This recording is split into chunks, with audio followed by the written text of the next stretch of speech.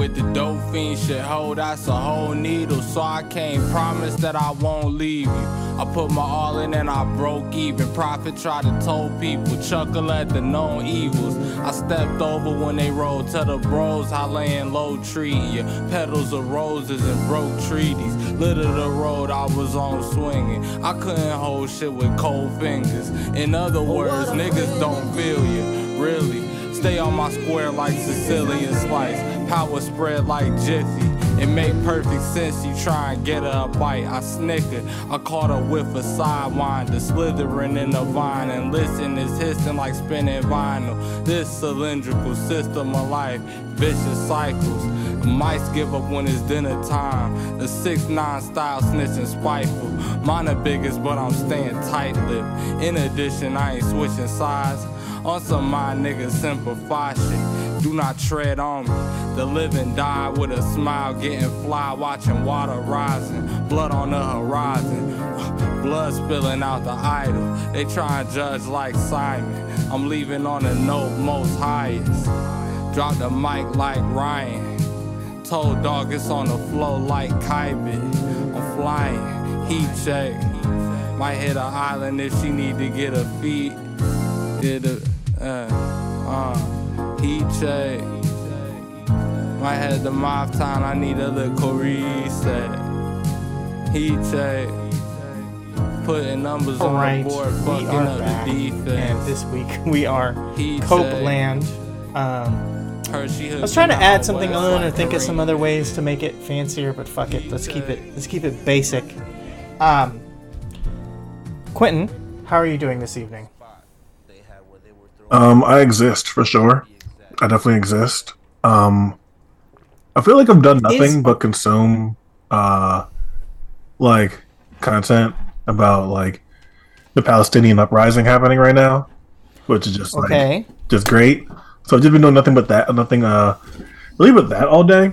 Right. And then like that has been a common occurrence for a lot of people. I'm kind of interested why this is the time. This is the news thing that's like really getting a lot of people's attention. Yeah, I don't know, because I feel like. Do you feel like people are starting to maybe somewhat understand that like this isn't a war? Like right. Yeah. Like are people finally starting to understand that a little bit? That this isn't like a both sides are equally bad and one have equal right thing. Like I feel like the tide is maybe starting to shift a little bit on that, which is why it feels like this is a bigger deal. But then I've seen some people like circulate some weird ass unverified stories about the thing about the rave, and they tried to say that someone from Hamas sexually assaulted some woman or something, and they tried to like basically use that to nullify nullify the whole thing and see everyone here has fault and is bad and this and that. It's like a completely unverified thing. Not saying that it didn't happen, but it's like super duper unverified. But then it's also like, okay, like it's funny you guys say that, but then when there's all the actual reported instances of like sexual like attack and violence on Palestinian women from Israeli forces and military forces over the years, that doesn't matter at all, or that we can be from the U.S. or be from the West at all and take such a fervent stand on this stuff, while the U.S. has done horrible things to people in the midst of invading them and violating and embarrassing and torturing and sexually abusing them in the moments before their death. So I don't know. Felt like a weird thing to suddenly have people pop up and say. But I do feel like a lot of this stuff is maybe the fact that the tide is turning ever so slightly, and that people are beginning to have a little bit of understanding, or they're spreading a little bit more, that this isn't a war. This is like people fighting for their for their land, and that this isn't some both sides are evil thing, which is my hope. But that's kind of what it seems like to me, is that maybe there's some more understanding now. Yeah, it does feel like the opinion has finally swung in the correct direction. The scales have fallen for more people's eyes, and they're starting to actually see, as you said, what this is, what it always has been. That it's a occupation, a colonial project, if you want to put it like in the rawest term, because people calling it a military occupation is like kind of unfair. I get why people say that. It's settler colonialism. Like it's exactly. It's just straight up. We're gonna come and occupy this land, and we're gonna make it seem as if we've always been here and that you just didn't exist. Like, yeah, damn near genocide, basically, or like an attempt at genocide. Is just, hey, we just want to act as if these people who were here for however many thousands of years just never existed. This is always us. You guys are imagining things. Those people never existed. They were never here. Come on, it's always been us. So yeah, from the beginning, they were on our land. They were the aggressors. They took this space from us. Yeah. While we were gone, supposedly, even though none of that is real. And the closest thing to any kind of, legitimization this or whatever you want to say is like a explanation of how this works is like the Bible, which I feel like is not allowed to be your citation. Mods citation needed. I don't think that we're allowed to use the Bible as our work. You're not allowed to use that as your proof of concept. I don't think that flies in most debates. Yeah, that's like I don't, college. I'm sorry, that's not a verifiable source of information. Yeah, exactly. So to go like, okay, this is our land as promised to us by God. It's like, okay, well, that's fine. But what you're talking about is a holy war and basically just unsubstantiated theft of land is what we're really doing here. I mean, part of it is probably like the way that the tide has shifted on the Ukraine and Russia situation, which is also like a little bit of a welcome sight to see people, like, now that it's gone on for over a year now, to finally see people being like, oh, wait a second. Yeah, which it's nice because it's like the opposite. It's kind of the opposite situation, but not exactly. Yeah, for and sure. Then it's like, it's the situation where it's like, oh, really what it is it just muddies the waters, and it makes it more clear to people to see that, like, wait a minute, like, America's not always on the good guy side. Yeah, and I think basically that's the biggest. Basically, what it felt like is like there's a certain like contingent of people like finally learning is like, oh, like, so just because the U.S. takes up for somebody, that doesn't mean that they're like the damsel in distress. Right, it doesn't mean that they're right, and it is fun because obviously the only way that made this work for a lot of people in their brain to figure this out was like it had to go back to World War II, right? The only way that the last like clear good guy bad guy war, which even still, I'm not doing the actual the Nazis are the bad guys thing that you see people tweeting now, which is really fun to see, like the based the based right wingers who are starting to talk themselves into like arguing with the idea that the Nazis are bad, where it's like, no, everyone can be bad. That's okay. You don't have to, just because like anyone else was bad too doesn't mean that your only choice is to defend the Nazis, guys.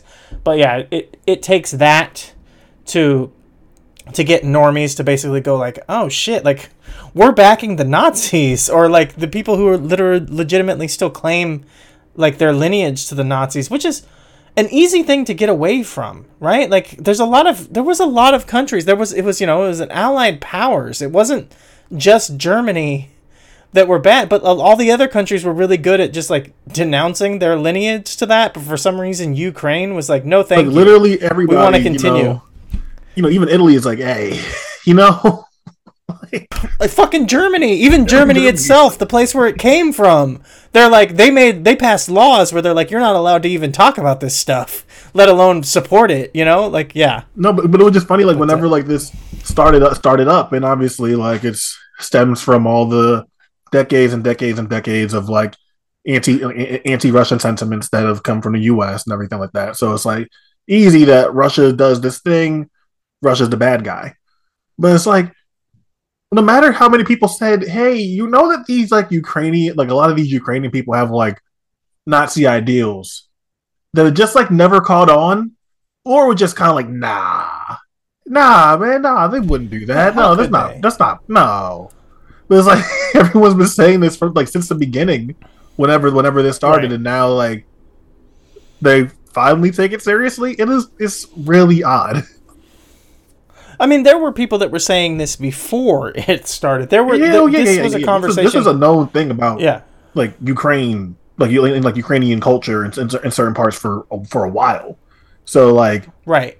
a lot. So like when the Russian and Ukrainian conflict like really like boiled ahead, yeah, we know what the again like you said like the normie reaction would be to this, but then a lot of us that like are aware of like culturally how Ukraine works in some places, we're always kind of like okay, like again, like, this is kind of odd.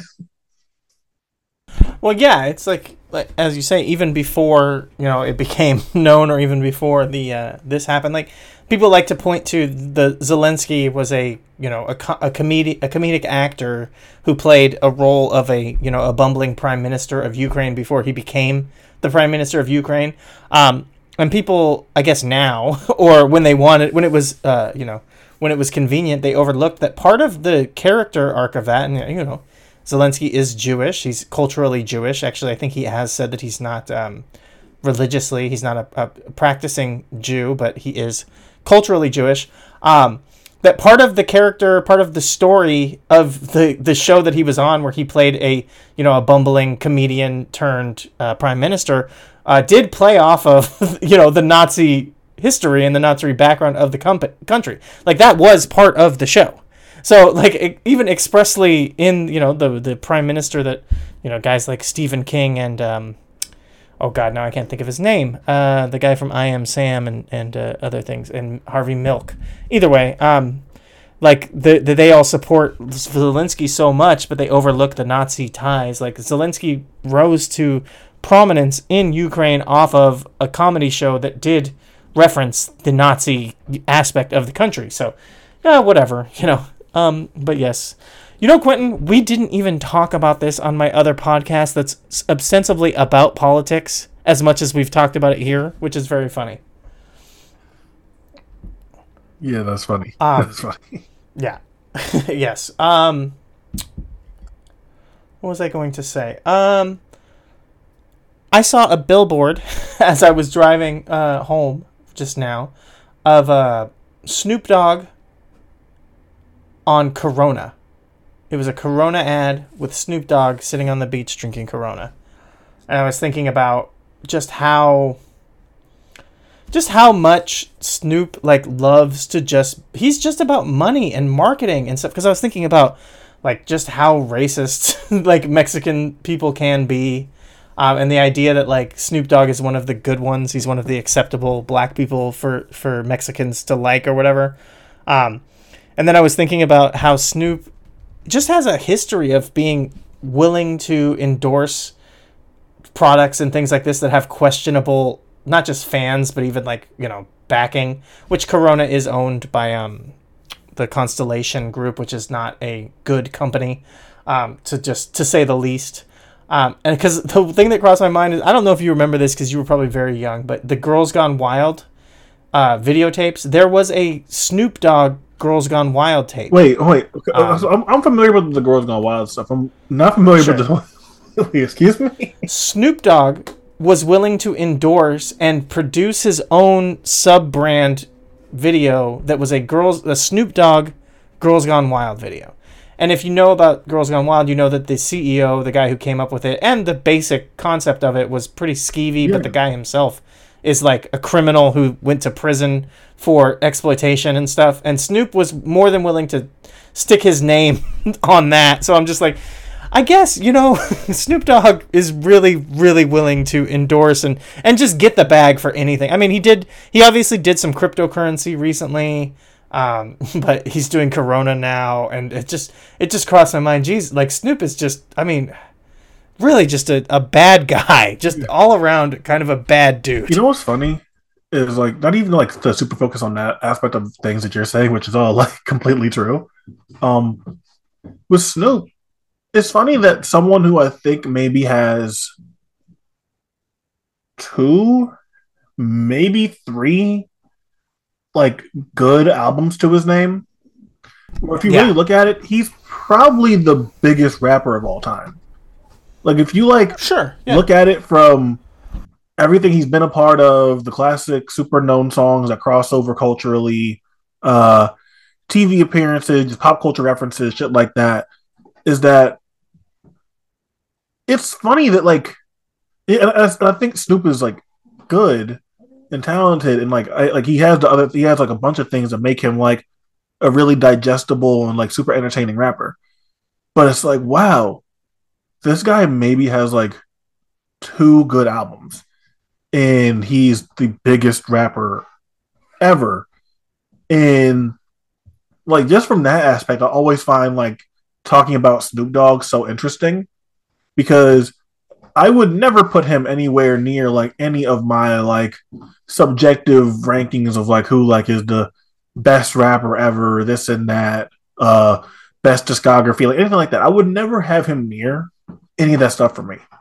But then if you ask me who I think the most famous rapper of all time is or who I think had the most successful career ever is, like I'm more inclined to say Snoop Dogg than I am like 99.9% of names. And it's really funny to think that about a guy that like I think his musical discography just isn't good. Yeah, no, that's very fair. And just like you're saying, like being able to like kind of get into what he has to say and actually enjoy his music. I mean, you know, from the business minded aspect of things, as I mentioned there, I mean, there's so many failed attempts to break out in other ways. So many, again, putting his name on anything that'll have it. So many trying to switch. I mean, him jumping over to Cash Money. No, was it? No, it wasn't Cash Money. It was No Limit. No, I'm trying. Yeah, No Limit. Like at the worst fucking possible time. I mean, honestly, that was just a blatant cash grab where it was just like you're part of something, and especially like Death Row that like historically had that like, you know, that fervor of being like we're Death Row, we're, you know, Death Row till you die, kind of that whole for life kind of style. To be the one who like jumps back and forth and just has no fucking allegiance or loyalty that way is fucking just very blatant on the idea that, like I said, he's just a craven businessman. And to say like 3 albums, I think is really pushing it to say that Snoop has 3 good That's albums. That's what I'm saying. Really, like I said 3, I'm like, yeah.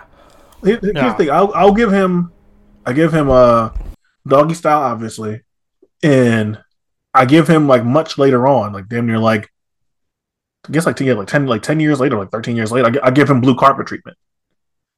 Like which is like has like a bunch has a bunch of Pharrell stuff on there. So right. I give him those 2. And then yeah, like if you ask me for a third, I'm gonna struggle. I'm gonna struggle for a third. Right. I would give him like pieces, right? Like you said, features and even just like heavily collaborative efforts. Like you could say like the Chronic. Like, if you want to give him the Chronic because he's all over the Chronic, then okay, that's fair. Yeah, it's like I can see that. I can understand saying like he deserves some credit for how, you know, good that is in some way. That's like a half, you know what I mean? That's like a half. And then you could say there's like some other half stuff historically for him that you could like give him some credit for, and like it could add up to say, okay, 3 albums worth of work, but not like 3 full albums. Really like, again, like that stuff, and then some guest verses. Like his guest verses are usually pretty solid. So like if you go across like historically, like from the Dog Pound shit, and then like any other stuff, like it's a bunch of like pretty solid guest verses that make up like a lot of his like best stuff, right. I think, because like genuinely, like if someone would sit there and like, you remember when like the verses stuff was a big deal, like verses during like the heights of like quarantine and shit like that. Like I'm like, okay, let's say Snoop Dogg did it. I don't know who Snoop Dogg would face, but let's say you're doing a Snoop Dogg thing and you have 20 songs.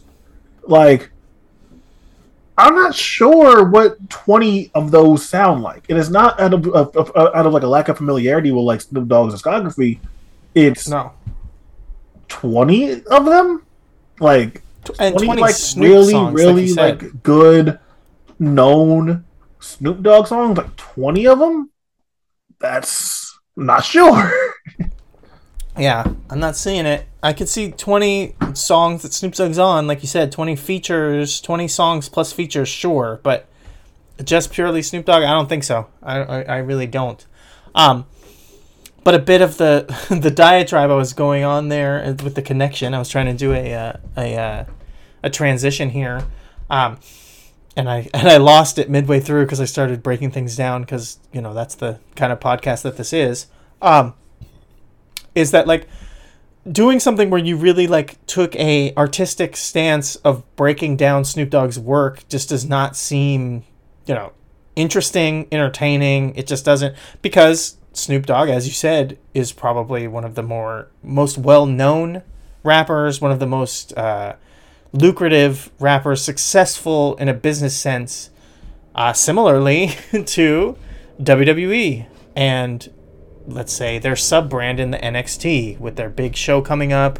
They're loading up to bear with, names like John Cena, all this and that. But I did check out the NXT No Mercy show, which I don't know if you watched any of this, but people have been buzzing about it, right? Did you watch anything on this show at all? I have not seen a single match from NXT 2.0. Okay. Ever. Ever since they rebranded it, I have not seen a single match from this at all. Sure. That's fair. And I think that they've kind of, as you said, they rebranded. I think they've debranded recently, and that they've kind of like reverted back to the old NXT. And watching this show, I can definitely see it. I still hear, and basically believe the idea that like the TV show is just not worth watching. But the big shows have some stuff. And checking this out, I will say that I agree with that. There's a lot of stuff here worthwhile watching. I'm not going to talk about every match, but I will talk about a couple matches that I do think like kind of speak to the quality of what is going on here, and also just like some other interesting notes as things have moved forward and progressed over the years.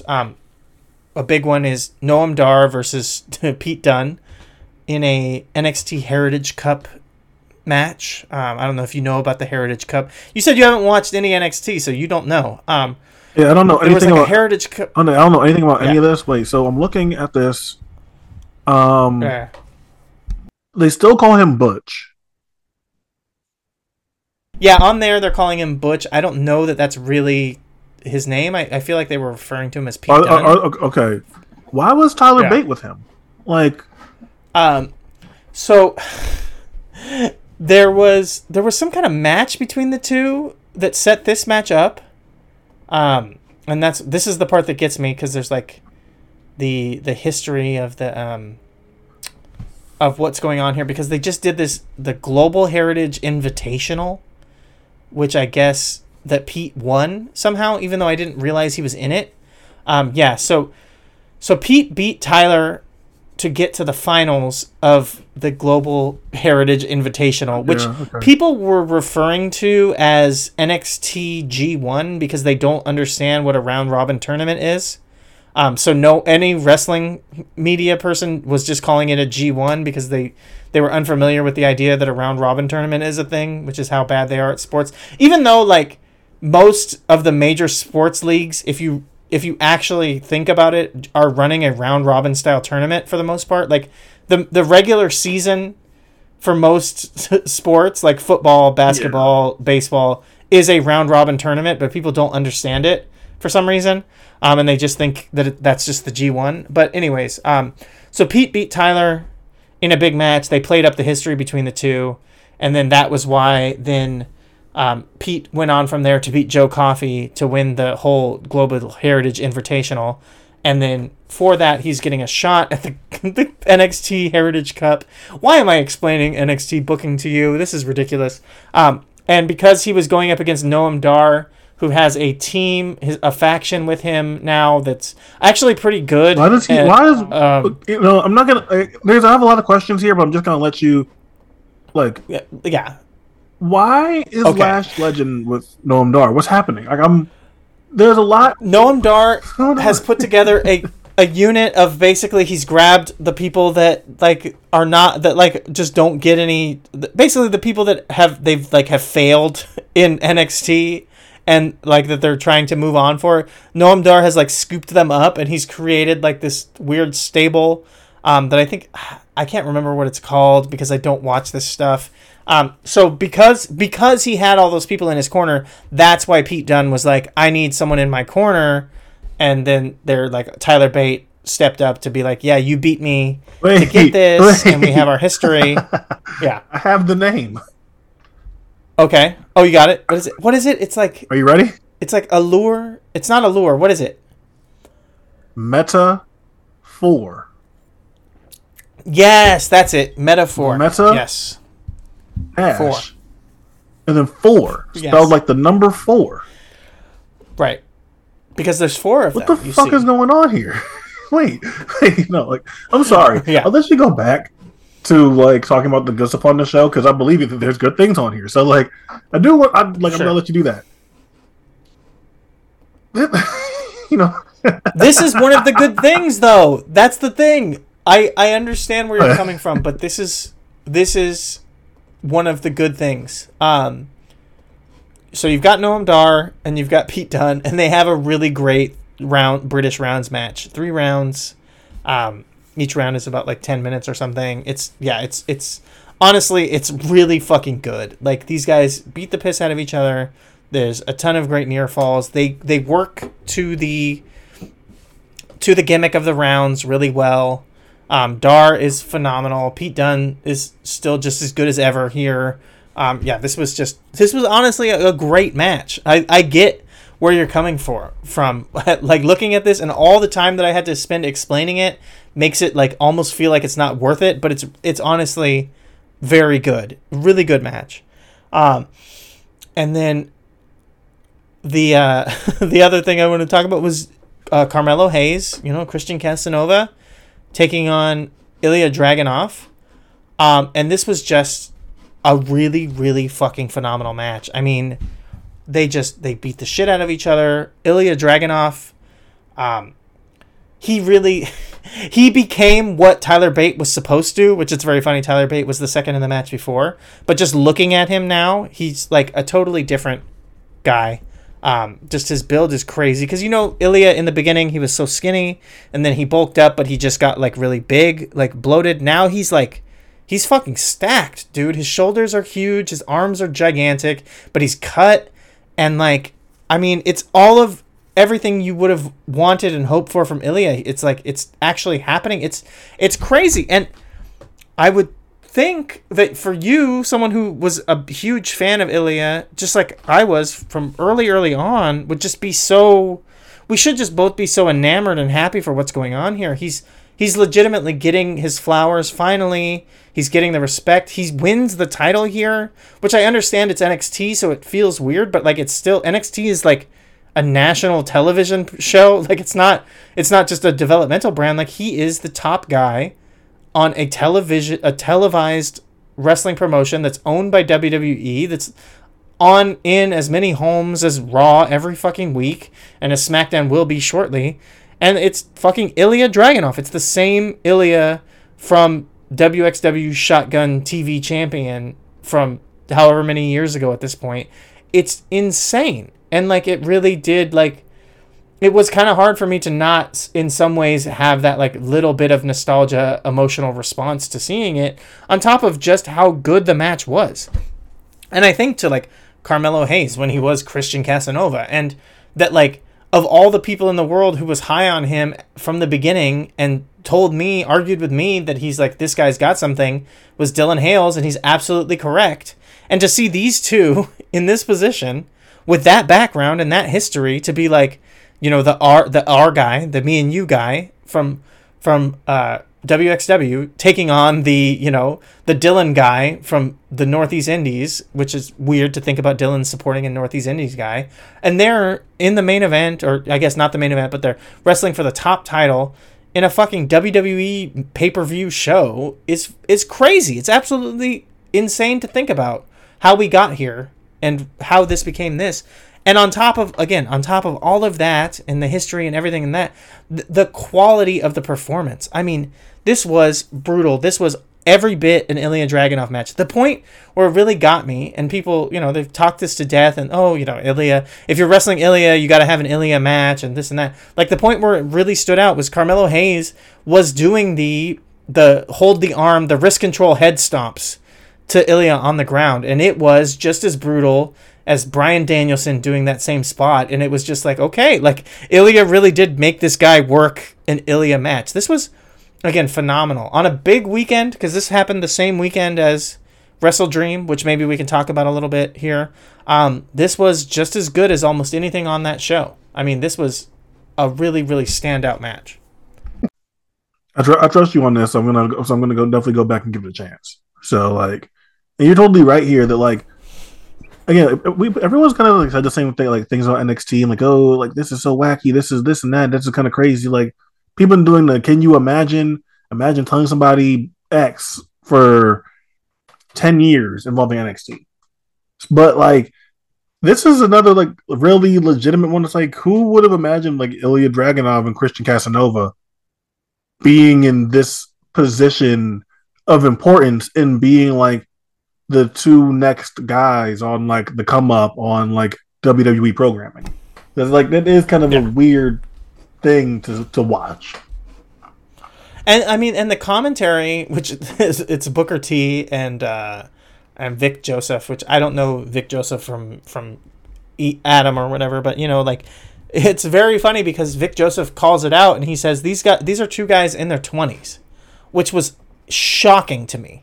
Because, as I said, we've been watching Ilya for what feels like 20 years at this point. You know what I mean? Like, it's been like 10 years, but either way, it feels like I've been watching Ilya Dragunov wrestle for my entire life, and to be like, he's in his 20s. And, him and Christian Casanova, Carmelo Hayes, are both pushing 30. They're both 29, but still absolutely incredible to see them at this place and to think, like, okay, WWE wrestlers continue to go now into their 40s, into their 50s, and talk about wrestlers in their 50s. I guess here's a good, a good enough, a solid enough transition to the Wrestle Dream and the debut of the eponymous, I was trying to say, like, namesake, right, of the episode with Edge, Adam Copeland debuting in his 50s in AEW. Yeah, I mean, Wrestle Dream, that's obviously the big closing out bit of the show. I don't know, is there what do you have any thoughts on the show? Is there anything that you, like, particularly want to talk about from the from Wrestle Dream here? I mean, Go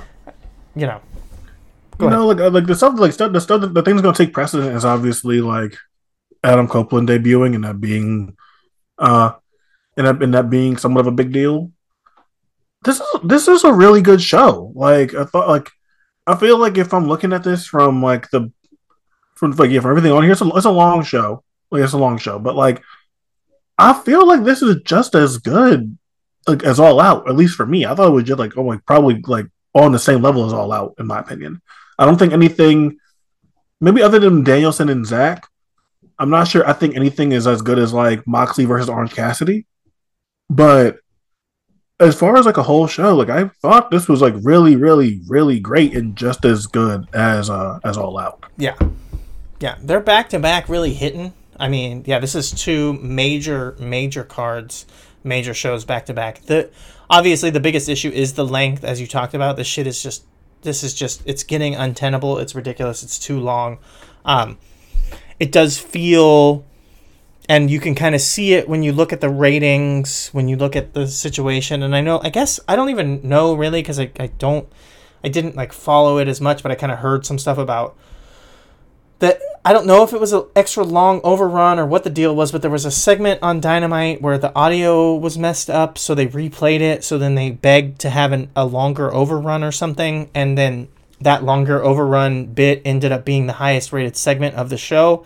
It also happened to be the end of the show, and it included Adam Copeland, which there's all of that in that connection. And I talked about it in the past on here, where it's like when you're playing these ratings games and you're playing these, like, looking at the numbers and caring so much about the business, you're really kind of chasing the lowest common denominator, because the people who are getting you these, these lead-ins, these overruns, these, intro runs, whatever, like, all that stuff, it's like, again, it's the lowest common, dumbest person who just leaves the TV on from show to show and is not, paying attention, is not going out of their way to seek the content. And you could say that that's elitist and this and that, but I mean, God, like, the people that were tuning in to see young Sheldon and then they caught Adam Copeland, or as I call him, like, it's old, instead of young Sheldon, they're getting old Copeland. Like, that's like, is that really like the proof? Is that really like who you're trying to serve with this content? But it feels like it kind of is. But then you look at this pay-per-view, and while there is tons of stuff that's like, obnoxious and overlong and blah, blah, blah, there's also a lot to really enjoy here that's still really good. And it just feels like, okay, is AEW turning into NXT more and more to the point where it's like the week-to-week TV, the storylines, and all of that's not for me, but I'll turn in for the big events to watch the good matches. And like, I don't want the company to be that. And in a weird way, are you kind of, again, speaking to the lowest common denominator, which is not going to actually, it turns out, is not going to be your biggest audience, because it feels like AEW had a bigger audience when they were serving people who were more discerning. Like, I think that there's obviously some kind of example of an untapped market of wrestling fans who want engaging, good professional wrestling to watch. And I guess we'll talk about that when we talk about the, the action show here. But yeah, otherwise, you said it, Danielson Sabre, probably best match on the card, just purely best match on the card. But tons of other really good, solid stuff here. Yeah, it's funny. Like, as much as I love like Danielson and Zach, like, I really, really love Christian and Darby. I love that match. Yeah, like Christian and Darby is like really, really good. And it's funny because when Christian first came to AEW, like, I thought that he was having like pretty solid matches for the most part. Like, I thought that the Kenny stuff was good, and I was happy with it. And I was happy with some of that stuff. And like, it's interesting that now they've been able to like tone him down and put him into this different character, and he's not wrestling very frequently or often every week at all, and he's like picking his spots, because then you're in a position to kind of forget how good Christian actually is, because you're not seeing him like wrestle as often. That like, you're like, oh yeah, like he was actually still good when he first came here, and that now we see him and it's like, oh yeah, this is what, like, how many matches has he had? How many matches has he had this year? Like 8, maybe. He's been in like 8 matches.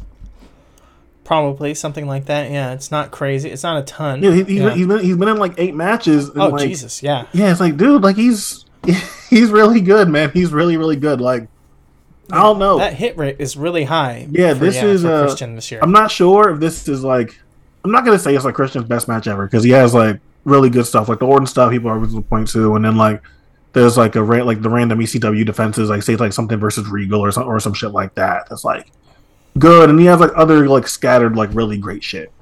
But genuinely, this is one of his best matches ever. Like, wow. Okay, I'm gonna say this, Quentin, before you even move on. I mean, you're not even talking about any of the TNA Christian stuff, and I expect that from other people, but from you, that really does hurt. No, see, the thing is like, even with Christian's TNA stuff, is like, I don't really have one that I go to off the top of my head. Sure. Like, sure. He doesn't have like a ton of really, really like standout great matches, but he does have a lot of solid, like, yeah, for sure. Kurt Angle, AJ Styles matches. I love the Rhino stuff. Yeah. The Rhino stuff is really good. Yes. Stuff with Abyss. That exactly. He did was, so it's like, really good. Like, yeah. So he had like plenty to go through, because Christian's a really good wrestler. Some people think he's one of the 100 greatest wrestlers of all time, maybe higher. So like, right. So Christian's really good, but like, it's funny to be in a position where I watch this Darby match and I'm like, man, in 2023, this guy might have just had what I think is maybe one of his like 10 best matches ever.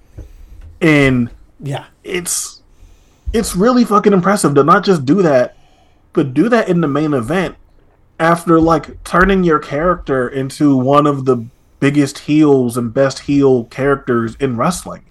And like I gotta give him a lot of credit for that shit, man. Like I know that like Yes. like it was like starting off as a meme when it was first starting off when he turned heel on Jungle Boy and saying like your dad is dead and shit. It turned like more into a meme, but the way it's turned into like really good heat generating, like consistently delivering heel work is like I gotta give it up to him, man. Like that this shit is exactly what people talk about when you're talking about someone being one of the best wrestlers ever. Being able to do something like this at 49 years old is what makes you one of the best wrestlers ever. It's, you know what it is, and this is like a weird comparison to make, and I think that a lot of people, whatever, doesn't matter. I don't need to preface this, right? I can just say what I'm going to say, and most people who hear this will know that I'm right, and then if anyone, argues, whatever. But it is like it's similar to the Ric Flair situation, which was that like when Rick wanted, and whatever, you can say what you want about Rick. If you're not a, greatest of all time or in the conversation person, I don't think you can really say like below top 15. Like no matter how much you don't really like Ric Flair, or you think he's too repetitive, this and that, like it's really tough to argue like at least not in the top 20, right? Like is that, out of the question? Like the biggest Ric Flair haters still probably have him in the top 20 of all time. Yeah, for sure. Like I'm not a Flair person at all, really, but it's like right. He's not going to be anywhere outside of like top 25. Right.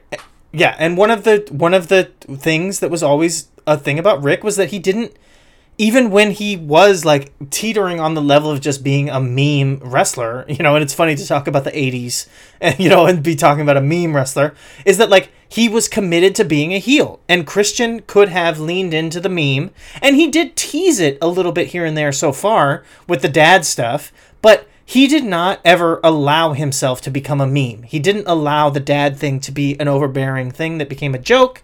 No, he stuck with it earnestly and authentically. And as you said, he turned it into, it's still the most heel heat getting fucking thing in the company. Like he's not a joke. He's not a meme. He's not a character. And that's the same thing that Rick did. Like as Rick would like get popular and they wanted him to be a babyface, he's like, no, fuck that. I'm a heel. I'm going to stay a heel, and I refuse to let the crowd, even if they're having fun with this, I'm not going to like lean into it and turn it into a joke. And that's the same thing that Christian did here, and it paid off big time because you close out this pay-per-view with this huge angle that's insanely hot, and because I was kind of questioning it, and I think everyone was kind of questioning it. Why is this the main event? I guess the only reason why this is the main event is because Edge is going to debut. And by the end of the match, I really felt like Edge became an afterthought or like a bonus, like an add-on, because by the end of it, it completely made sense. And Christian he told a story that made sense with the history between these two and the history with Darby of where he is. And we talked about it, his development, and the fact that Darby gets the first win clean with wrestling. Even if he pulled the the turtleneck over the head, he gets the first win clean. He didn't have to do any stunt show bullshit. He didn't have to get any weapons involved. And Darby gets the first win clean. He shows that he's the better wrestler than Christian, even though Christian was calling him, a freak stunt show, whatever, bullshit, all that stuff. Christian still gets outdone in the beginning, shows ass, complete heel. And then from there, that's when Christian brings in the brutality. The count out was perfect. The count out was, again, shows the Christian brain, the mind for wrestling. Like, you're doing a 2 out of 3 falls. The heel has to get 2 wins. Okay, if the heel's going to have to get 2 wins, one of those wins should be dirty, right? Like, if the heel is going to win twice, you don't want the heel getting 2 clean victories, 2 decisive decisions. So having one of them be a count out was incredibly smart to say, okay, if I'm going to get the win, I'm going to get it in a cheap way. and not just like a cheap, oh, I used a chair, oh, I cheated, whatever. No, like a cheap, like an undecisive win, a count out, which you don't get in regular matches because like people don't take them seriously, and that even makes it even more perfect because people don't get count out wins because of how cheap they are. So the fact that he's going to get 2 wins, make one of them that cheap. That was like perfect. The storyline was perfect. Everything was perfect. So that at the end of it, I was satisfied. I was like, this is perfect. You guys told the story. This was great. I didn't need anything else. And then you get Edge. Then you get Adam Copeland. You get the music. You get the whole thing.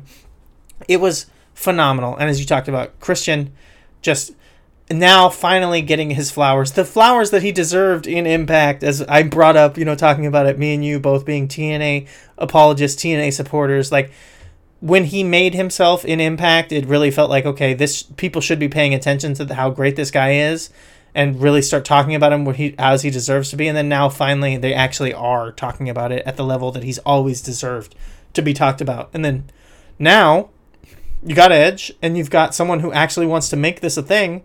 And I think we're just going to continue to build this victory lap ballot stuffing Christian performance where we're going to end up with Christian, and people are going to be talking about him as one of the greatest of all time, which I think he deserves. I'm not saying like, oh yeah, he's top 5, but I'm saying like, top 100. If you're doing a GWE ballot, I think you could make space for Christian, right?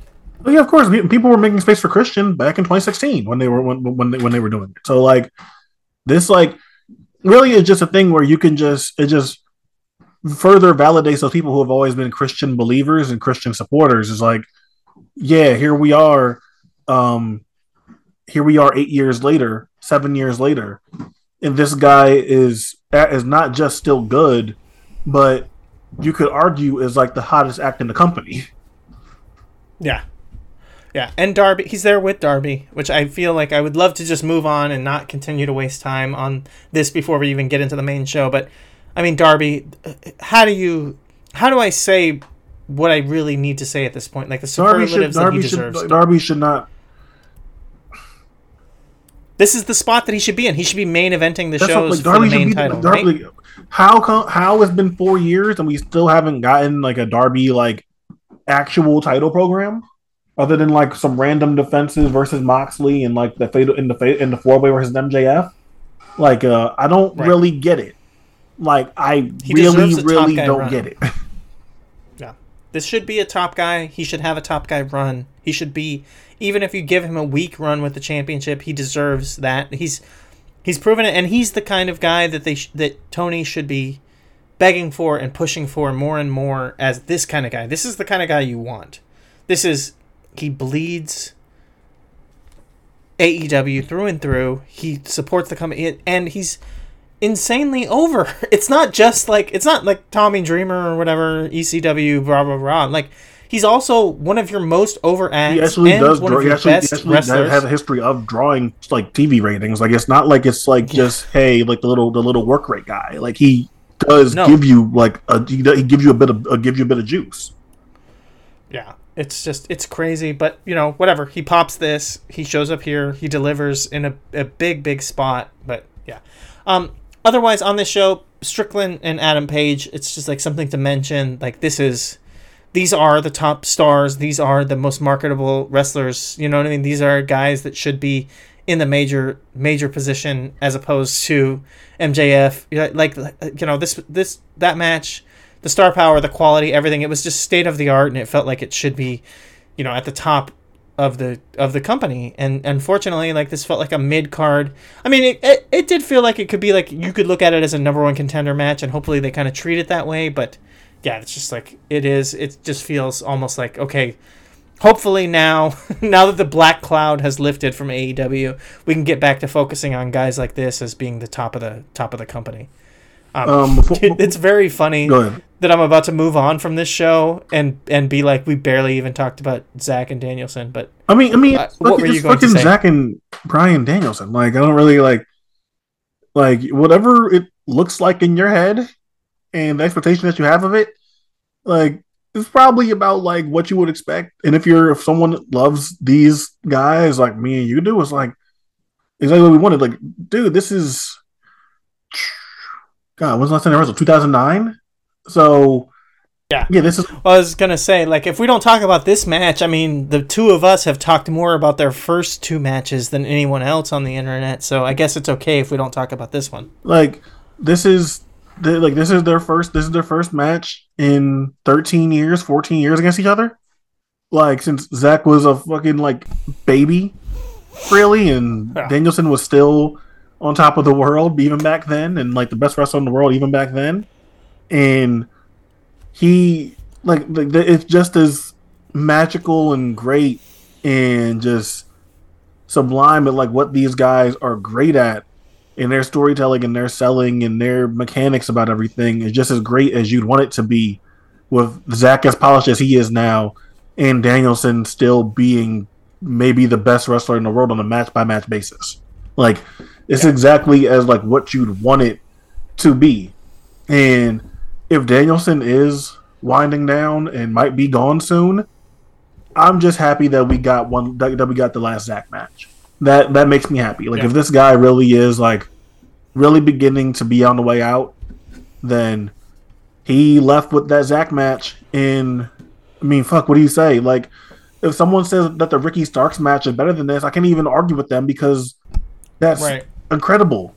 And then you have this, and it's just further validation. And I could go on and on about Danielson forever, but it's like, at this point, it's embarrassing for me to imagine that I would have to justify having Danielson as the number one wrestler like ever to somebody, because it's so evident by this point, by the fact that he keeps doing this 20 plus years in at such a high level, having the two best matches at AEW this year, arguably, and he did it again last year. Like, you know, like, there's really not much for me to say here because he keeps doing it, and he's been doing it for 20 years.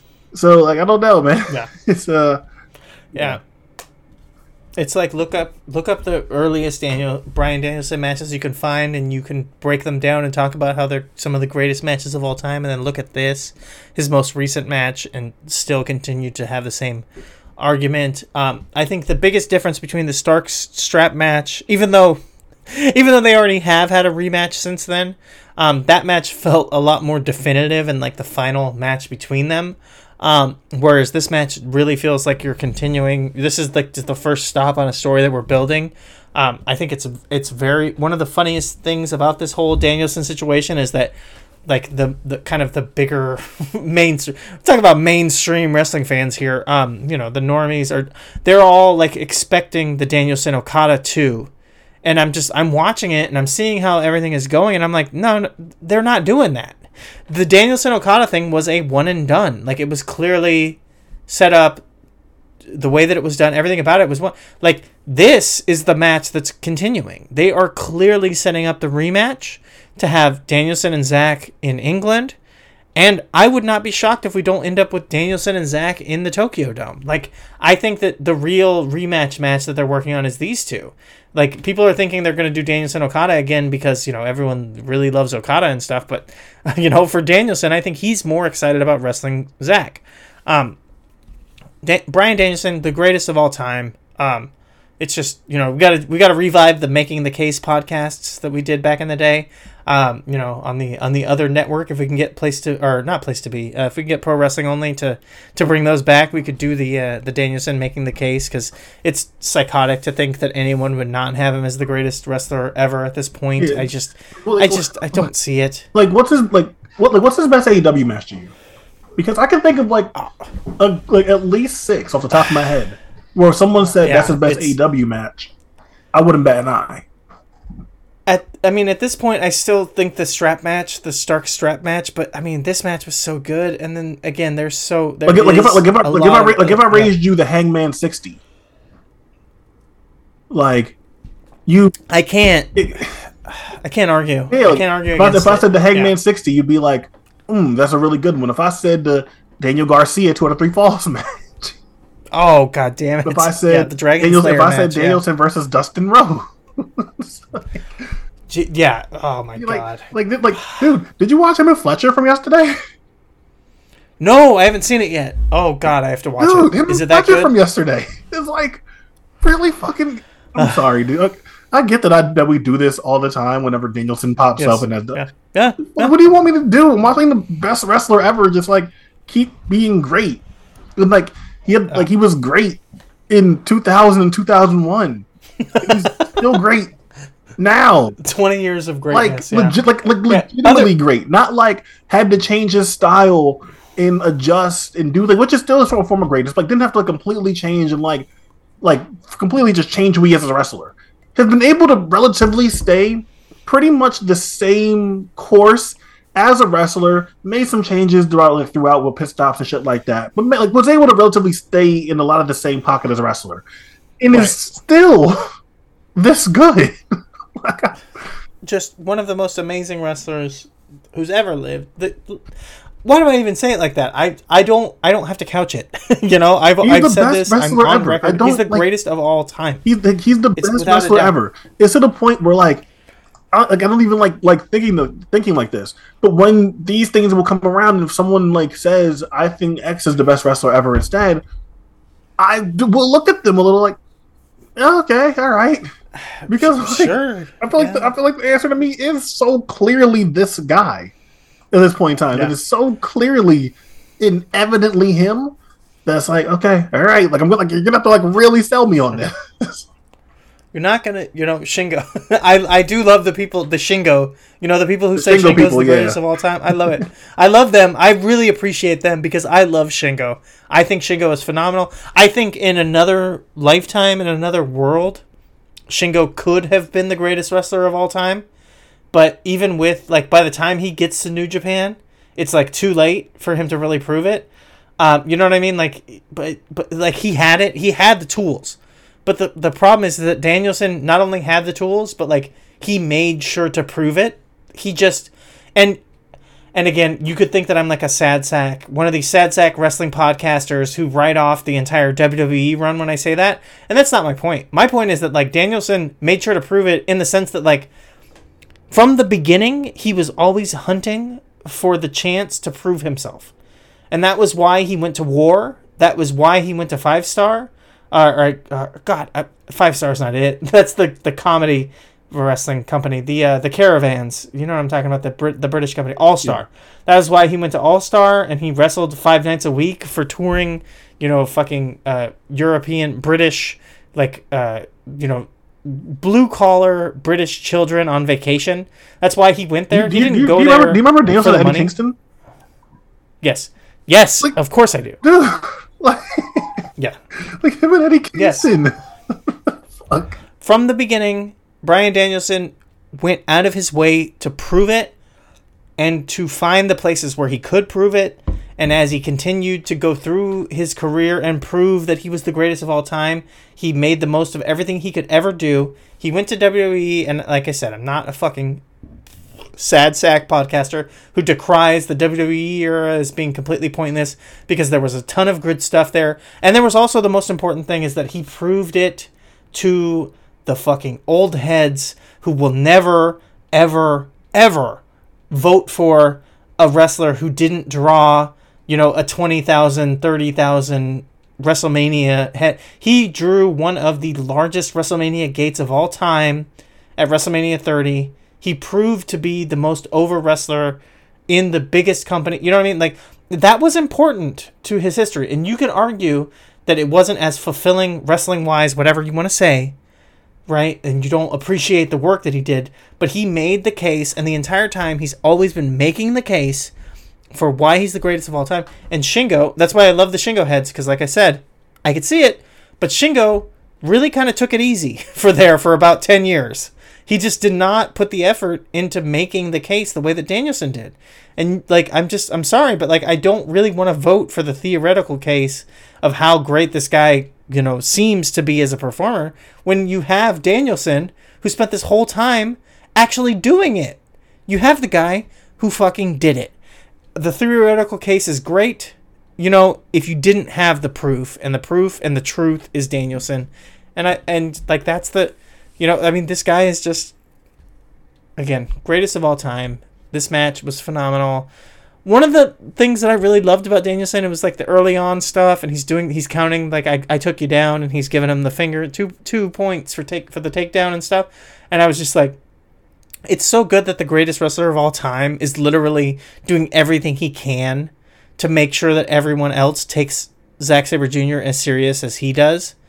And then you hear him in the post-media, the post-show scrum, talking about how he watches all of the indies, and especially all the indie wrestlers who get brought into AEW, and he's putting over Brian Keith, which just really makes it for me, because me and you both have been such big Brian Keith supporters for so long, and to hear Bryan Danielson be like, yeah, I follow all of the, indie wrestlers, and I keep track of who's coming in and who's coming out and how good they are, and then to hear him saying, like, and that Brian Keith, I mean, this guy, he's one of the best wrestlers out there right now, and it's just like, okay, I'm not fucking crazy. Like, he gets it. He gets how good this guy is, Yeah, it's like he's paying attention. He's paying, it's one thing to pay attention, but you're like, oh, you're like really paying attention.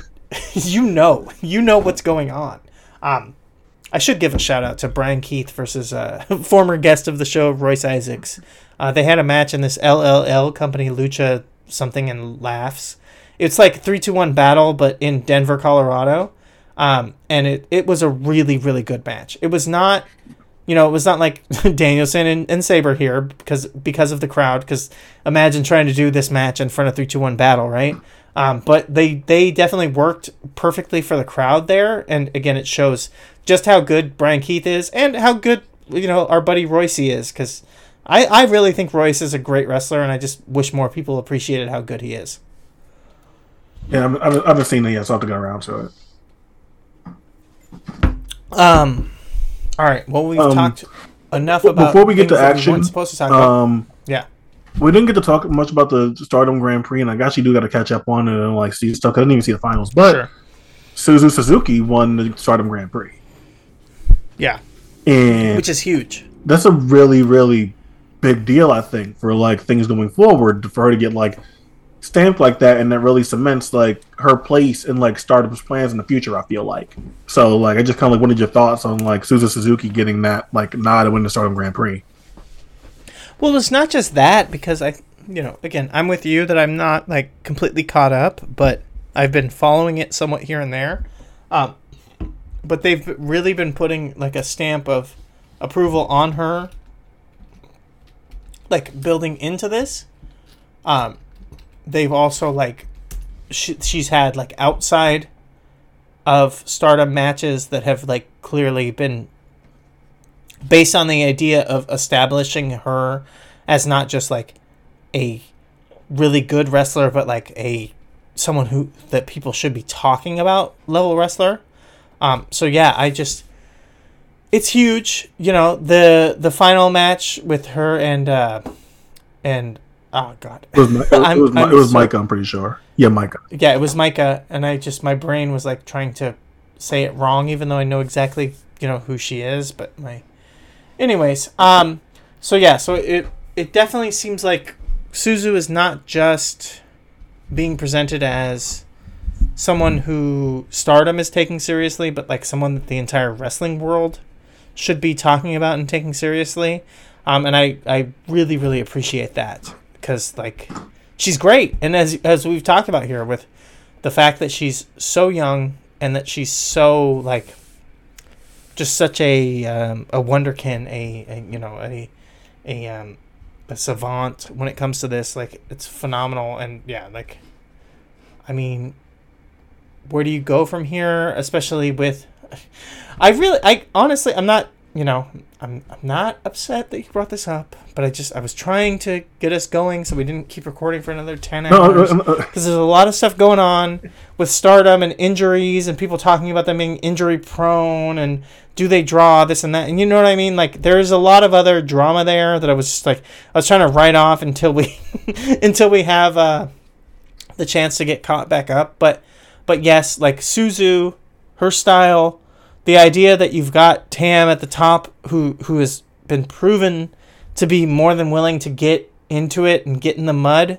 I mean, they could really do something special between those two. And then you've still got a lot.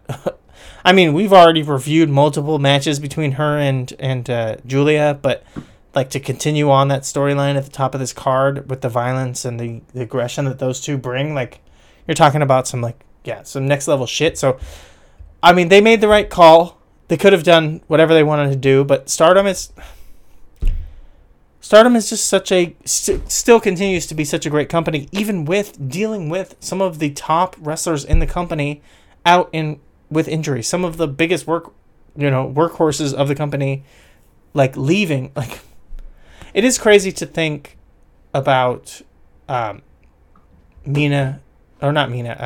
Saya, like, going out injured, like, pretty quickly after dropping the white belt, and just, like, how much of the workhorse she was for the company, and how those things are, like, connected, but you don't really, you need her, and she's good to have, but you don't need her because you have so many other workers that can, like, fill in. Yeah, like it doesn't kill you to not have Sai Kamatani. Like, it doesn't kill you. Like, it's not something. Yeah, exactly. It's not something that ruined your plans if Saya Kamatani isn't there. Right. Like, even with how good she is, like, she's not, like, the end of the world that she's out, even if, she's great. But I'm sorry, Quentin, did you have any other, like, thoughts on Suzu winning no, I'm just, like, whenever we get the eventual Suzu versus Tam match for the title, like, I just have sky high expectations. Like, I'm expecting that to really just be great. I'm not sure if I'm going to call it, like, match of the year level or anything like that, but I'm expecting Suzu versus Tam to be, like, out of this world good when it happens, because they did cross paths in the tournament, and their match in Clark and Hall was, like, really, really good. So I'm expecting them to have something even better when they do cross paths, because, like, I just think of, like, the violence and the willingness to just go further and further and just go all out versus each other. I think with added stakes, that being, like, a really big spot for Suzu, and really not even being able to tell who would win that match. Like, I don't know if I'm just with Penta and Tam to win that match, if they're, like, what happens. No. So I'm really looking forward to Tam and Suzu whenever that happens. But that's it. Yeah. I'm definitely looking forward to that. Hopefully we can get back to that. Give a shout out to Jay. It's been a while since we had JML on. I know he hit a rough patch with personal stuff, and the entire time I was thinking about him. A good close friend for us. So we'd love to have him back on. And unfortunately, getting caught back up to the 5-Star Grand Prix is probably not happening on the podcast. We'll do it in our personal lives, but we probably won't talk about it. But we could definitely bring him on to talk about that match when it comes up. Either way, we should get into the action wrestling show here. Okay, so I shot this out to you. I shot it out to you based on the card. I did not realize that this was the Sharpsburg Showdown. I'm so bad at paying attention to this stuff, Quentin. You know me. You know I'm bad at this stuff. I didn't realize it's not in the in the Action Zone. And I know that you're not a huge fan of the non-Action Zone shows when it comes to action, but I thought this crowd and this building were really good. It's a gym. It's clearly a high school gym, but it was packed, and it was not just packed, but it was packed with really, really hot crowd, who were, like, definitely game for everything that came through. What did you think about the show overall and the crowd itself and all that? Yeah, you can imagine my surprise when I opened up the show and saw where they were at, and I was like, fucking Tim tricked me again. I'm sorry. You're good. I'm messing with you. But for what it's worth, like, I still don't think it's a great show, and, like, but I do think the crowd is, like, super engaging, and it makes it more digestible when, like, the crowd is, like, so good, right? But I will say that the, like, best two matches on here are, like, by far, to me, the best, like, non-Action Zone matches I've seen on these type of shows. Right. Like, Adam Priest and Bojack and Culture Inc. versus The Good Hand are significantly better than anything I've seen where they've been anywhere else that wasn't, like, the Action Arena. So, like, and a big part of that is the crowd and how good and engaged the crowd is the whole time, and, like, how hot they are, and, like, that making the environment that much better. So even if admittedly, like I'm not gonna have a ton to say about this stuff because like like the rest of the show, there's stuff that like does have implications and like I do find interesting, but otherwise like not a ton to say because I wasn't like overly impressed by some of these people.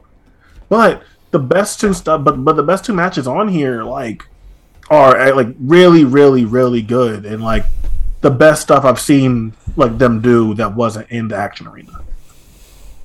Okay. Well, okay. So I will say I don't argue with you. I don't think I'll argue with you, but I find that interesting just because when you talk about the top best two matches on the show, the main event being in your top two, I did find interesting. And not to say that I disliked it, but I did have some thoughts and some like not issues, but I guess I'll say issues. I had some thoughts and some issues with the main event. So I'd love to hear, and I'm actually setting you up to do, the reverse style review that we don't really do here often. But the main event, I'd love to hear your thoughts on what made this so good, because outside of the presentation, the kind of the aura and the setup of the match, I won't say that I thought it was bad, but I definitely had some like some shakiness on it. So what was it about the Good Hand versus the Culture Inc. that really spoke to you? I think that like there are like some issues, especially like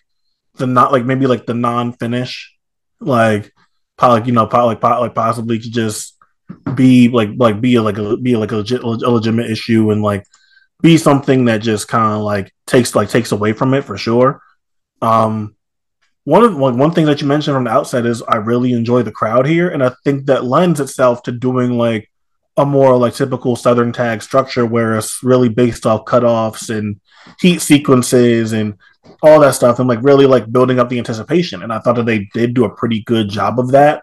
And I think that Culture Inc. at this point in time is probably like the best sort of like babyface team you can get to like be in a spot like that where they're fighting from underneath and they're the faces in peril, and you're going to need like quick, hot, exciting offense to get the crowd, like to like really like liven the crowd up. And I thought the Good Hand was more than solid in the role of building the heat and staying on top of them, and even like even the timing of certain interference spots and knocking someone off the ropes and everything, I thought was done super well. So like even if I don't think like the bell to bell like action and engagement with each other like might not have been the best or anything like knock my socks off, but when I combine that with how good and engaged the crowd was and how much that can factor into it, like it elevated it for me as to where like and maybe it would have been lower if it didn't have that and execute on that level, but it did sort of like reel me in because all those things combined made for like a really good presentation. I wasn't a fan of the non-finish. I will say that. Like I wasn't a fan of the non-finish, and I get, why a non-finish is used. I get why it is there and to build to something and continue more stories and develop stuff. I get it. Completely understand that. But it didn't like ruin the match for me, and I still had like a lot of like a great time watching it. And when I say like I think this is by far one of the best things that they've done on the non-action zone shows, it sounds like a super high compliment when it's still a compliment, but it's like you got to realize like how I don't have a lot of matches from those type of shows that I think are that good. So if I'm saying that it's like oh, this is one of the like best things that they've done in a non-action zone show, I might say it's like 3 3/4 stars. You know what I mean? Sure. So like that, like I'm not even like heaping like a ton of praise onto it. It just like comparatively to other stuff that I've seen on here, it just stood out a little bit more. But that's kind of where I'm at with it.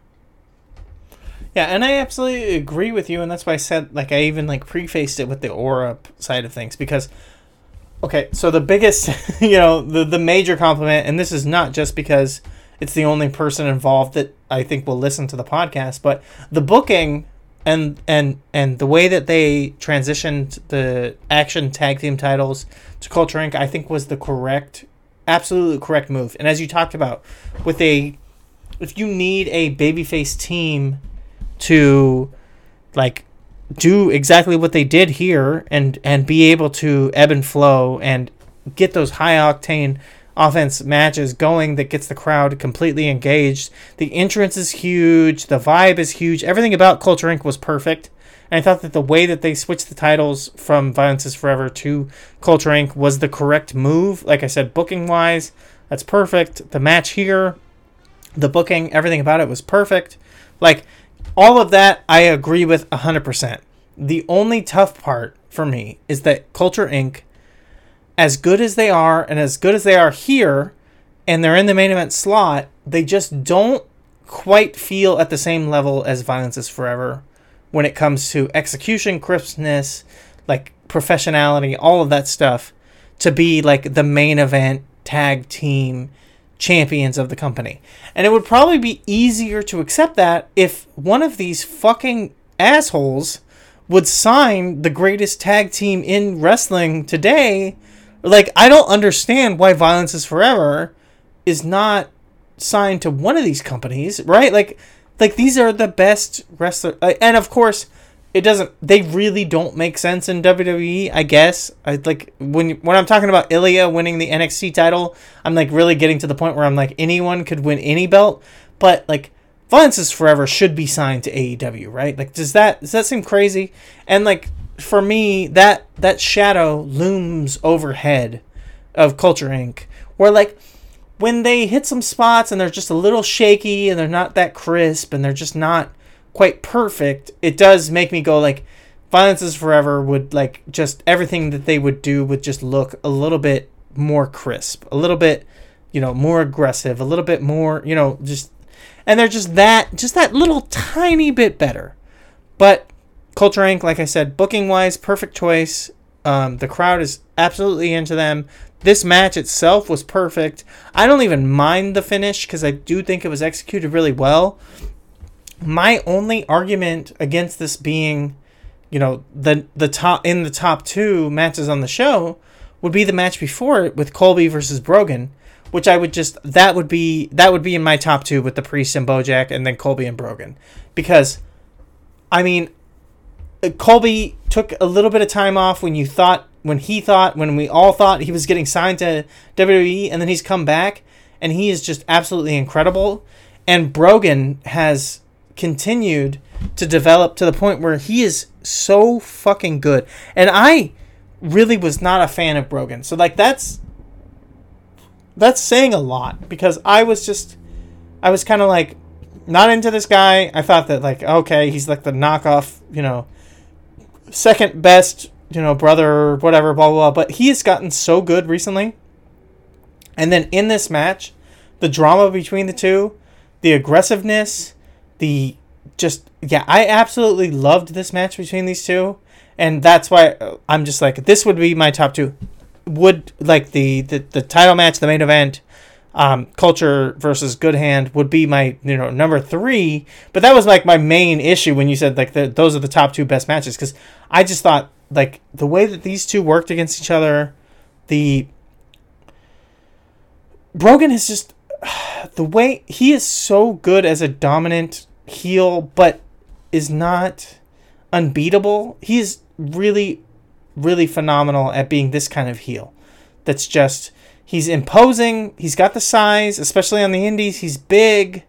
He's, aggressive. He's got the lineage. You expect him to be dominant, but he shows ass. He shows weakness really well, but he's not a pushover. He's something to overcome, and that's really, really impressive for a guy at his age and at his level to take someone like Colby Corino. And I absolutely adore the commentary at the beginning of the match, like talking about their history and their background with each other.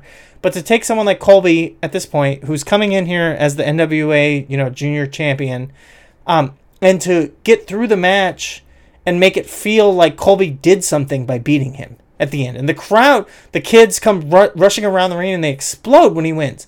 Because Colby didn't just like feel like, oh, whatever, he beat him, Like, at the end of it, it felt like Brogan was like this mountain to climb. And I think that like that's really easy to overlook how good of a job that Brogan does in this role as being not just a heel and not just a dance partner, but turning into a mountain to climb, a scalp to praise for, something to he at the end of it feels like you prove something by beating him. Colby is phenomenal, obviously. He sells great, he wrestles great, everything he does is amazing. But by the end of it, it's like the crowd lost their mind.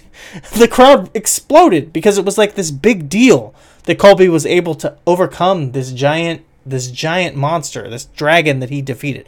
So that was kind of my biggest issue. And you saw the way I did that, where I seamlessly transitioned from one match into the other. Quentin, what did you think about what I said and Colby versus Brogan? No, I think everything you said was like super valid there, especially like in regards to the shoes in which like Culture Inc. is being like tasked with filling. So like I get that for sure. And maybe if I gave Colby and Brogan another watch, I might be inclined to agree, because like even then, like I didn't mention Colby and Brogan like during my diatribe about like the matches, but this is another one I think is pretty much on that same level. So I agree there for sure, because Colby and Brogan really does a lot that emphasizes and gets the most out of this type of audience, this type of crowd, and gets them really engaged and into it, especially with the size disparity, how imposing Brogan looks. It all works really perfectly to come together and make a really, really solid and fun match, especially like, again, like perfectly catered and designed for the environment which they were in. So I really like it. Maybe if I gave it a second watch, I might be as high on it as you are, but I agree with that fully. While you were talking about Colby Corino, I went to Cage Match and found myself in a rabbit hole. And randomly, I want to ask you, do you know what the main event was for the last Evolve show? Oh, Jesus. Okay.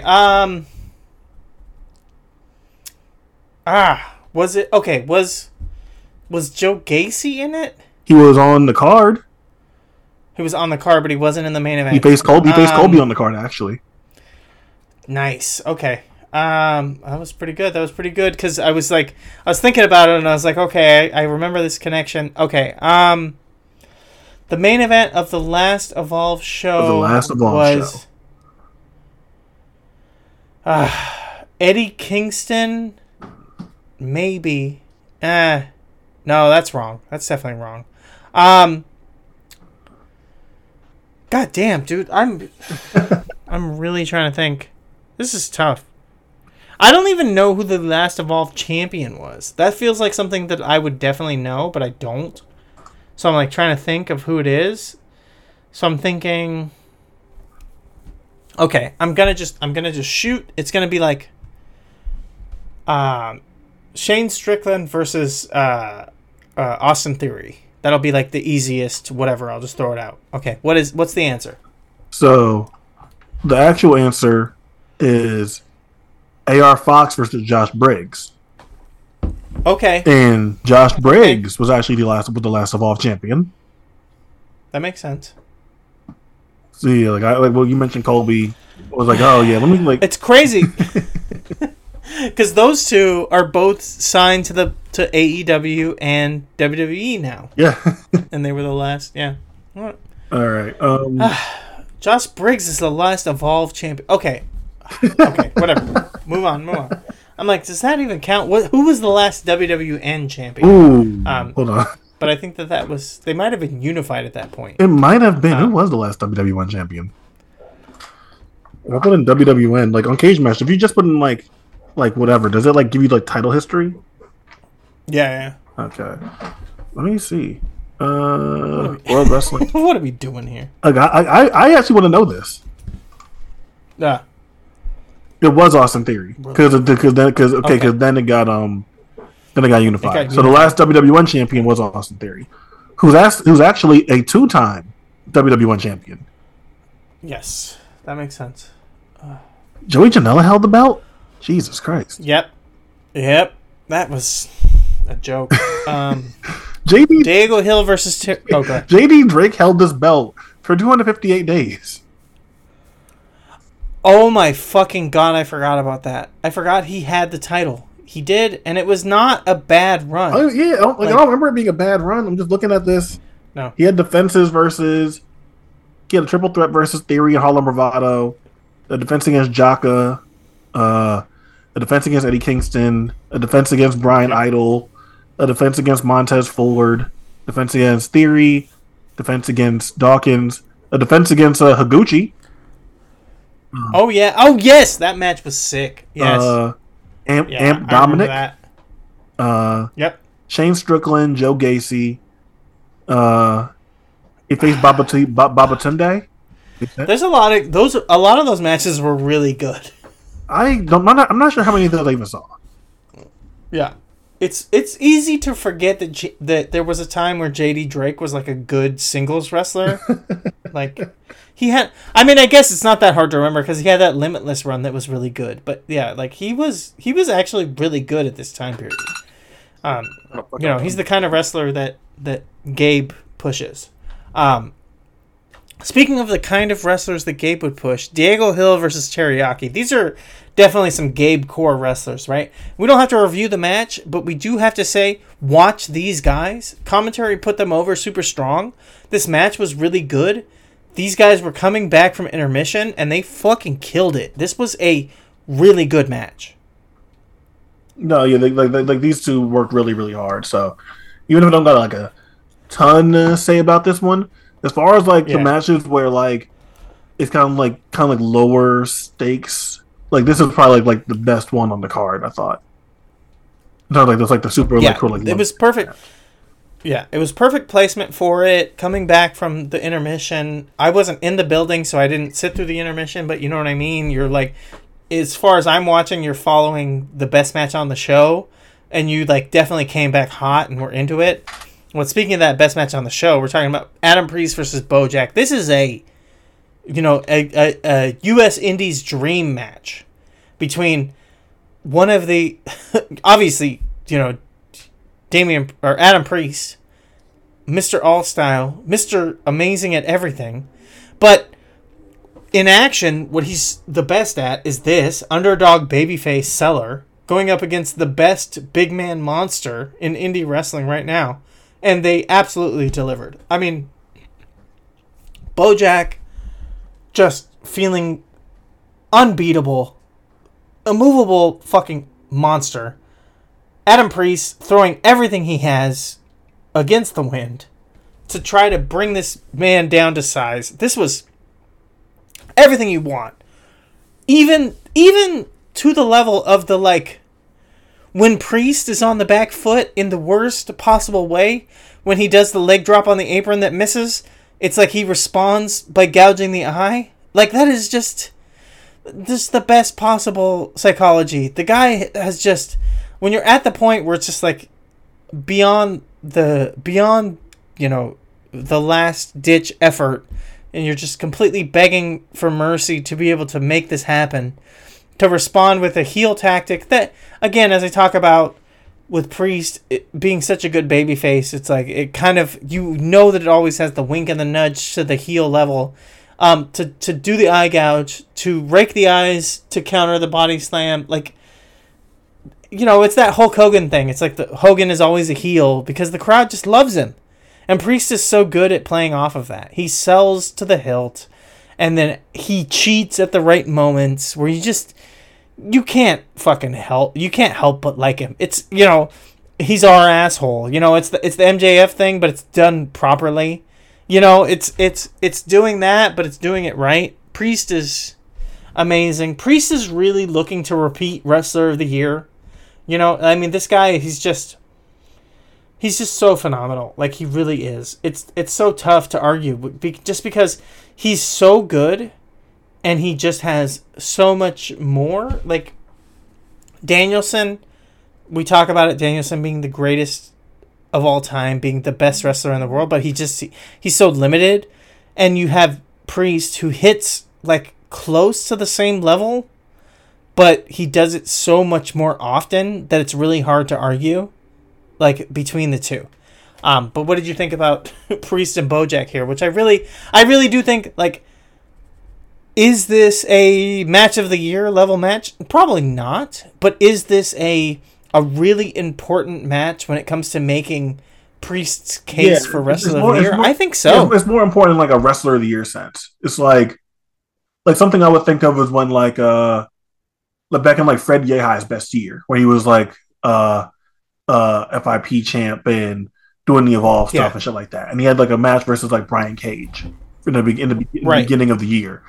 And you're like, oh my God, like this is like a really fucking amazing match. It's not that like Brian Cage is bad in it, but it's like, wow, like Yehai to be able to get like a match like that out of someone like Brian Cage is like super duper impressive.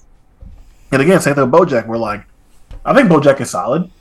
I think Bojack is very solid for like what he offers and like what his role is in wrestling. Like, still though, this is the best I've seen someone like be able to like work to Bojack's strengths and really create a compelling narrative out of it. And that's a testament to the type of wrestler that Adam Priest is, and the fact that there aren't many wrestlers like that out right now who can do the type of thing that Adam Priest did in this match and create like a super duper compelling match in that way, and like doing it purely for like the audience that was there, engaging them, making them care, making them super involved and invested in the narrative, in the story of the match, and doing just enough as to where like he's a valiant fighting babyface, but the goal is to make Bojack look like this like insurmountable monster and mountain of a person to overcome. And that's the magic in making like a match like that work. And Adam Priest does have a claim of being the best wrestler in the world, because how many people can go from being a super domineering, smug, in control heel asshole when he's like, when he's on that side, but then work a match like this from underneath and have one of the better like big man versus little man dynamic matches that you'll find anywhere all year. That's the type of thing that makes someone the best wrestler in the world. So yeah, not like super like not match of the year caliber or anything, but in terms of evaluating best wrestlers of the year and all that stuff, like this goes a long way. Yeah. In Adam Priest having a claim for that. Yeah, this is a really important match when it comes to nerds like us picking apart your case for the year, because this is 100% Adam Priest just really taking a guy who's, I don't know if he's debuting in action, but it feels like it, but is, he's a big deal elsewhere, but this crowd may or may not know that, and he makes sure to get that over. Even the post-match, like, when Adam Priest wins, but the way that he drinks the water and he's offering it to Bojack as like a, like some kind of peace offering, and Bojack takes the water bottle from his hands, and it's just like, okay, this is, this is next level shit. Like he's not, and then the way that he cuts the promo, but he cuts the promo from the floor as he's leaving.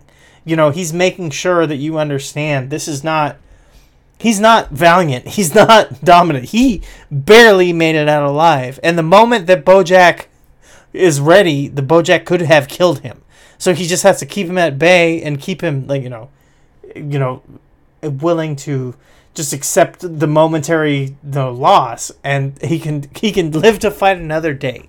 And a very opposite, version of this is Alex Kane versus Damian Tangra, which this match is a brutal, violent brawl between two of the, best kind of indie wrestlers when it comes to like executing, this stuff as we can, ask for right now. These guys are phenomenal. Tangra, I think, unfortunately, is just not, I hate to say this, but I just feel like Tangra could be in that conversation as, indie wrestlers in America that people should be fucking paying attention to and talking about, but he's just not putting that effort in. Tangra feels like he's speed running Chris Hero fucking career. And I hate to say that, but he's doing the Chris Hero career with never getting the WWE, contracts. Like, this guy needs to be working harder, but he's so incredibly good when he hits. he's so awesome to watch that I really, really love when he's in there. But I'm just like, dude, you got to put like more effort. And maybe I'm tainted some ways from just knowing about stuff background wise, whatever. I don't care. But like, this guy just needs to step it up. I don't know what his personal life is like, any of that situation, but he's so fucking talented. This match is like the epitome of what I want to see. The drama between the two is built in because of their like the history and the booking and the way that they set this up to make this even bigger. And it's just like, dude, you're right here. You're in the ring right here with Alex Kane, who is undoubtedly next up. Alex Kane is, without a question, one of the top indie wrestlers in the world. And I think a lot of people overlook it because he's an MLW star and he's got the MLW world title and all this and that. And like, if you don't pay attention to that, you don't realize that this guy is fucking amazing. And he's having great matches with a varied level of wrestlers. But if you're not, paying attention to like the normal hip, indie wrestling companies, you're not seeing it. But he's doing it in MLW and he's building a name to the point where this is going to be the next guy. Like, we're already there. And Tangra should be at that level, but unfortunately, he's just, like, kind of, like, floundering in the mid-card. I'm sorry, this is a bad setup, but, like, Quentin, what did you think about this match? I think the match is fine. Like, for me, I have higher expectations because I believe these guys to be as good as, like, what you're saying right here.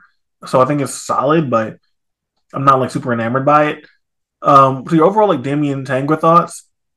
Yeah, I mean it's hard. It's hard when like you see someone as talented, but you feel like they might not be like applying it all the way because you can see like you could be one of the guys if you really wanted to do that. And I don't know, it makes it like kind of hard to watch him sometimes. Or I can see why it makes it hard to watch him because like you're waiting for him to like get it before a flip to switch, and You're like, okay, like I'm gonna take full advantage of the fact that if I apply myself, I can be really, really good at this, and not just go like coasting on his talent. But yeah, man, I think that for me, it's like it's a good match, but even without like before what you said, I have certain expectations because I've seen these guys be like really good before. And I keep waiting for Damien Tangra to, like, reach those levels again. Like, when we first saw him sort of as a rookie. And it feels like he just sort of, like, stalled out after that for me. Yeah. And maybe it's just time to, like, adjust expectations. Maybe he just isn't that good. Maybe it is a thing where he's, like, not applying himself. Who knows? But, like, it's been a few years now of kind of waiting for him to like reach those heights again, and he just hasn't done it to the point where it's like maybe we should be just tempering our expectation when it comes to him. Yeah, that's fair. It was funny because I was just pulling up the cage match and I saw Damien Tangra had 8 matches this year, like you were talking about earlier with Christian in his 50s. Proven to be one of the greatest of all time. He wrestled 8 times this year. So did Damien. Damien, the guy who needs to prove himself. The guy who should be fighting to make a name. He's wrestling as much as Christian. I hate to say that, And I'm not, whatever. I wish this guy, he's so good. But I just don't want you to be, again, I don't want you to speed run the Chris Hero career without getting the accolades, man. You're so talented, and you're a really good wrestler. He had a great couple of matches with Dan Makabe, one of the best wrestlers alive today, right? Like, this guy can do it. He's just not delivering. Beyond this, there's the 3 matches opening. Rob Killjoy and Spectra had a couple of like gif-worthy moments. Shout out to Casey Owens and Bobby Flacco for having like a solid match. But anything else you want to talk about before we just call it a day because we've been recording for too long already. Yeah, I was about to say, like, Bobby Flacco and Casey Owens is like the only thing worth mentioning. I felt like Casey Owens looked solid. Like, Killjoy is back there. I'm like, yeah. It had, like I said, it had gifable spots that people are talking about. I like Killjoy, but it was like, it's not.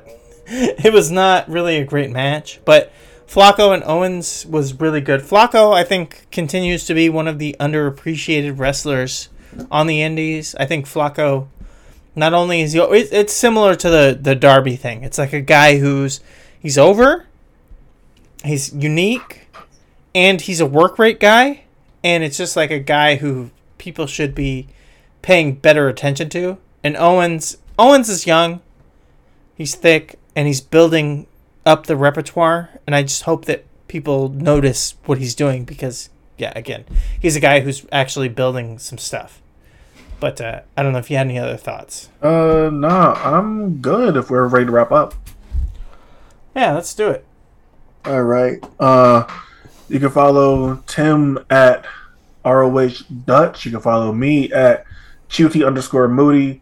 Tim, I'm forgetting the name of your other podcast. So if you want to Heat Death of the Universe. Heat Death of the Universe. Is that the same for the Twitter? Yeah. Heat Death of the Universe.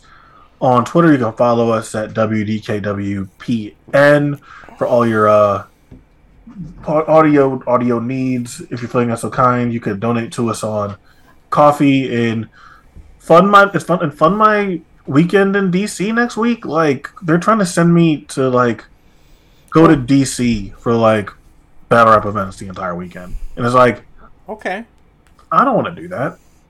But sure, if it comes down to it, maybe. But if you want to help and send me to DC, then donate to us on Coffee. Other than that, thank you all for listening. Hope you hear next time.